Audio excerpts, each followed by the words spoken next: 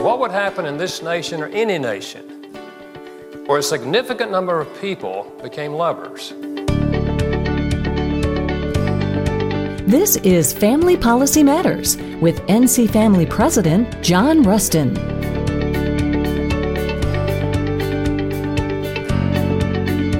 Thank you for joining us for Family Policy Matters. We're pleased to bring you something a little different on this week's program, the first part of a powerful presentation given by Dr. Gary Chapman, the well-known author of the 5 Love Languages book series, which he presented at the North Carolina Family Policy Council's Major Speakers Dinner event in Raleigh, North Carolina on April 2016. We hope you enjoy it.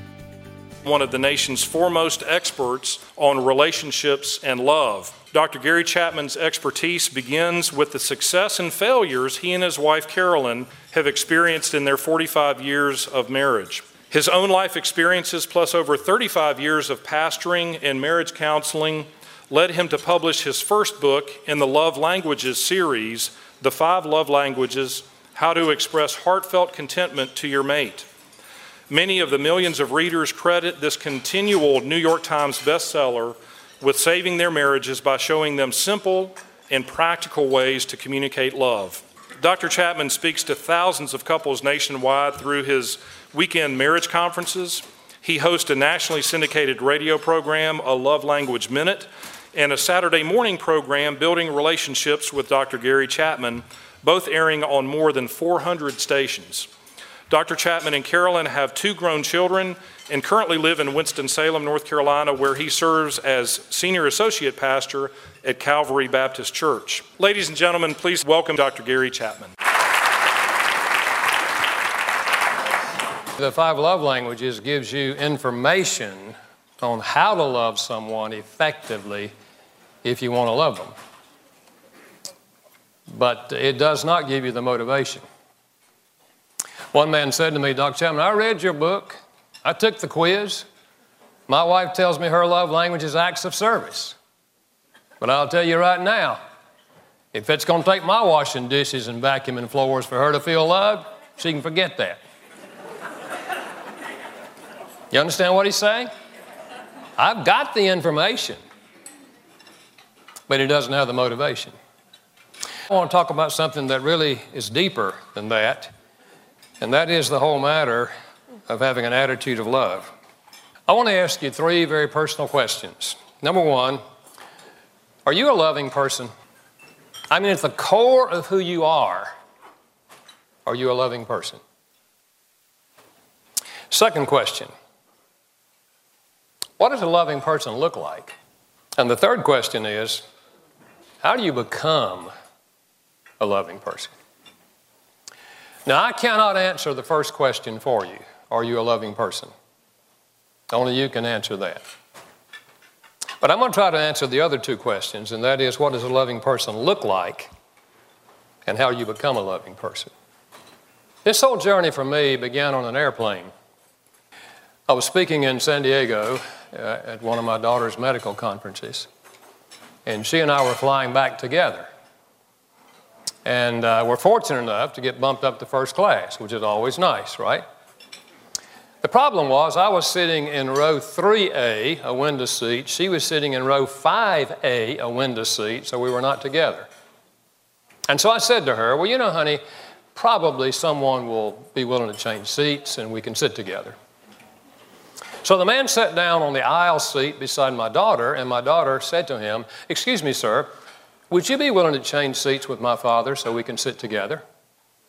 And without looking at her, the man said, is it an aisle seat? And she said, no, sir, it's a window seat. Can't do that. Don't like to crawl over people. And my daughter said, oh, well, I understand that.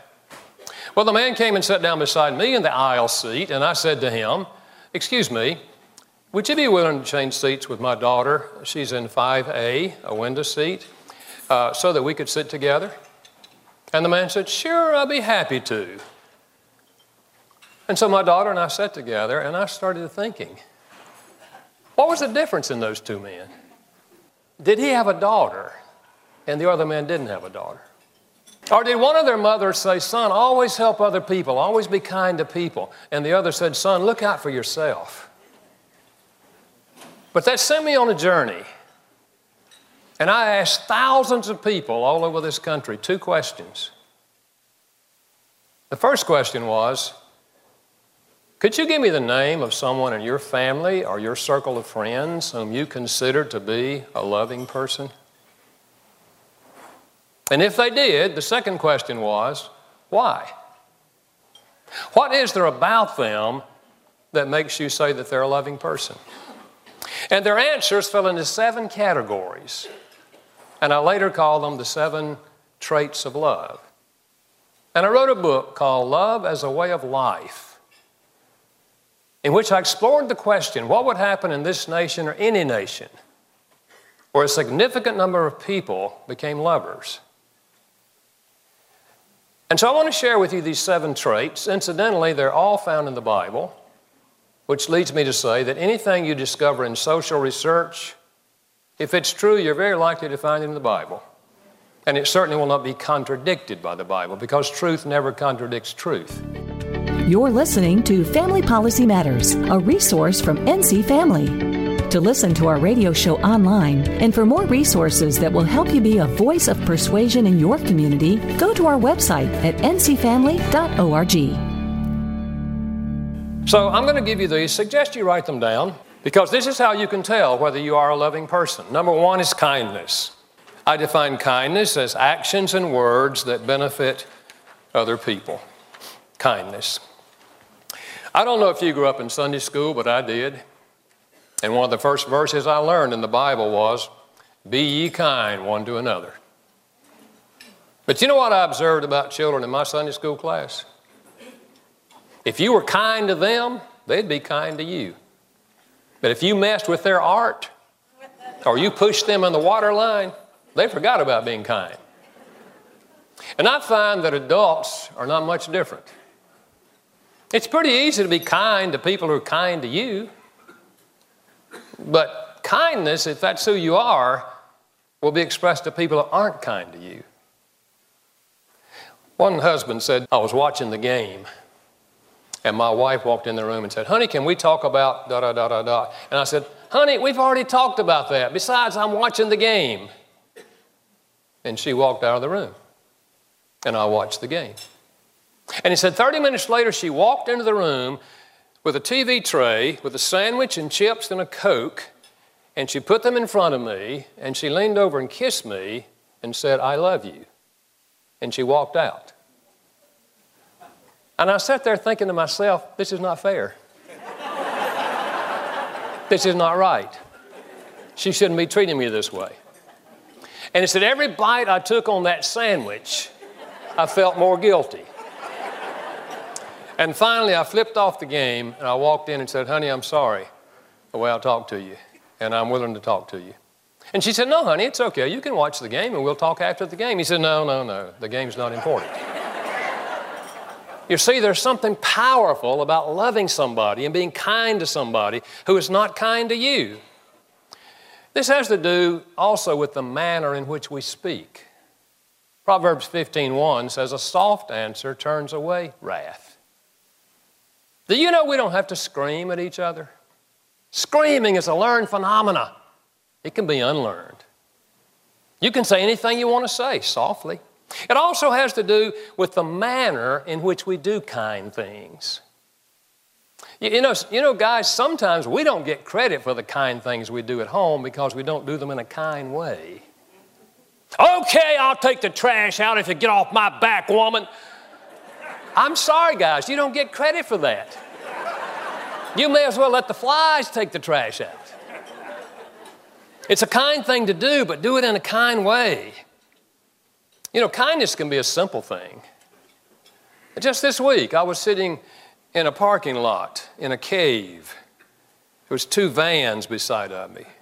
And I was trying to pull out, and I couldn't see either way. And a man walked out of the store, and he looked both ways and saw what I was, and he just waved me out. That was a kind thing to do. It didn't have to be big things, just kind things. A single mother said to me, you know, Dr. Chapman, she had 3 small children, and she was single and working a full-time job. And I said, how do you do this? And she said, sometimes, Dr. Chapman, it's just a smile in the grocery store.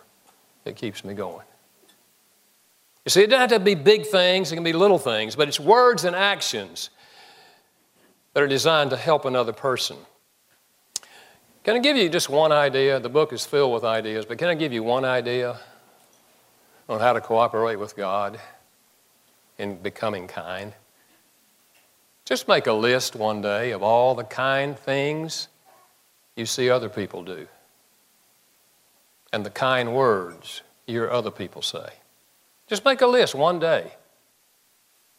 It's the fact of listening and watching for kindness will help create you to become a kinder guy.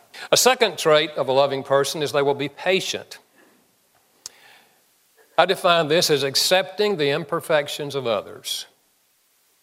We're not trained to be patient in our culture. If the computer doesn't operate in 3 seconds, we get impatient with it. You know, patience is giving, if you're married, it's giving your spouse the freedom to misplace their car keys every 3 days without preaching them a sermon that God is a God of order. Folks, I hope you understand that some people are not wired to keep up with car keys. And I don't care how many times you put that little hook out there in the garage, and if you just hang them on the hook, they'll be there.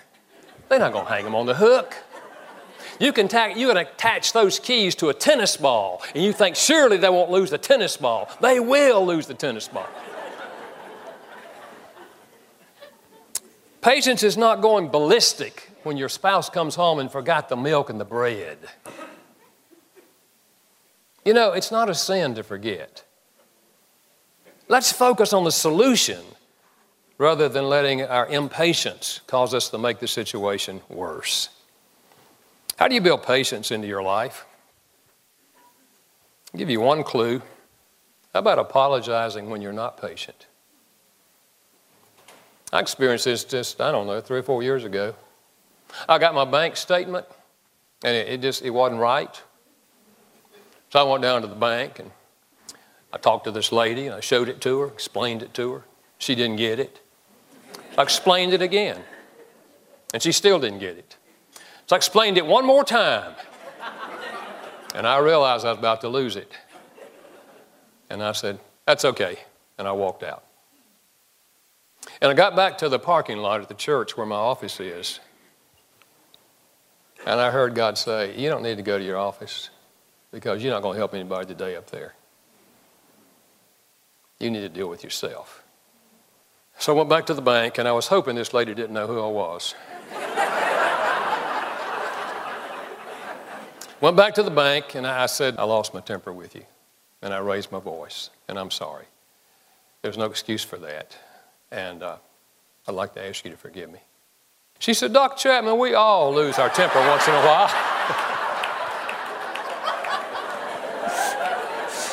And I said, "I know we do, but it's still not right." And I said, "What I did was unfair. It wasn't your fault. It was my fault. It was unfair. And I hope you'll forgive me." She said, "Dr. Chapman, I'm happy to forgive you." You know, you won't apologize but a few times, and you'll begin to think about being impatient. You'll begin to change your behavior.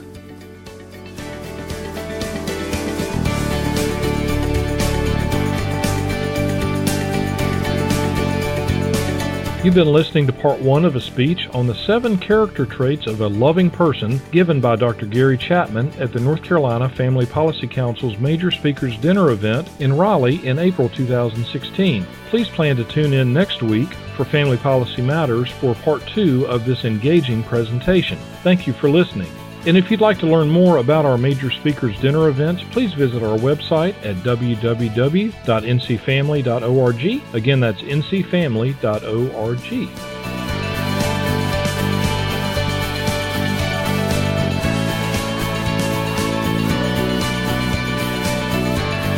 You've been listening to Family Policy Matters, a production of NC Family.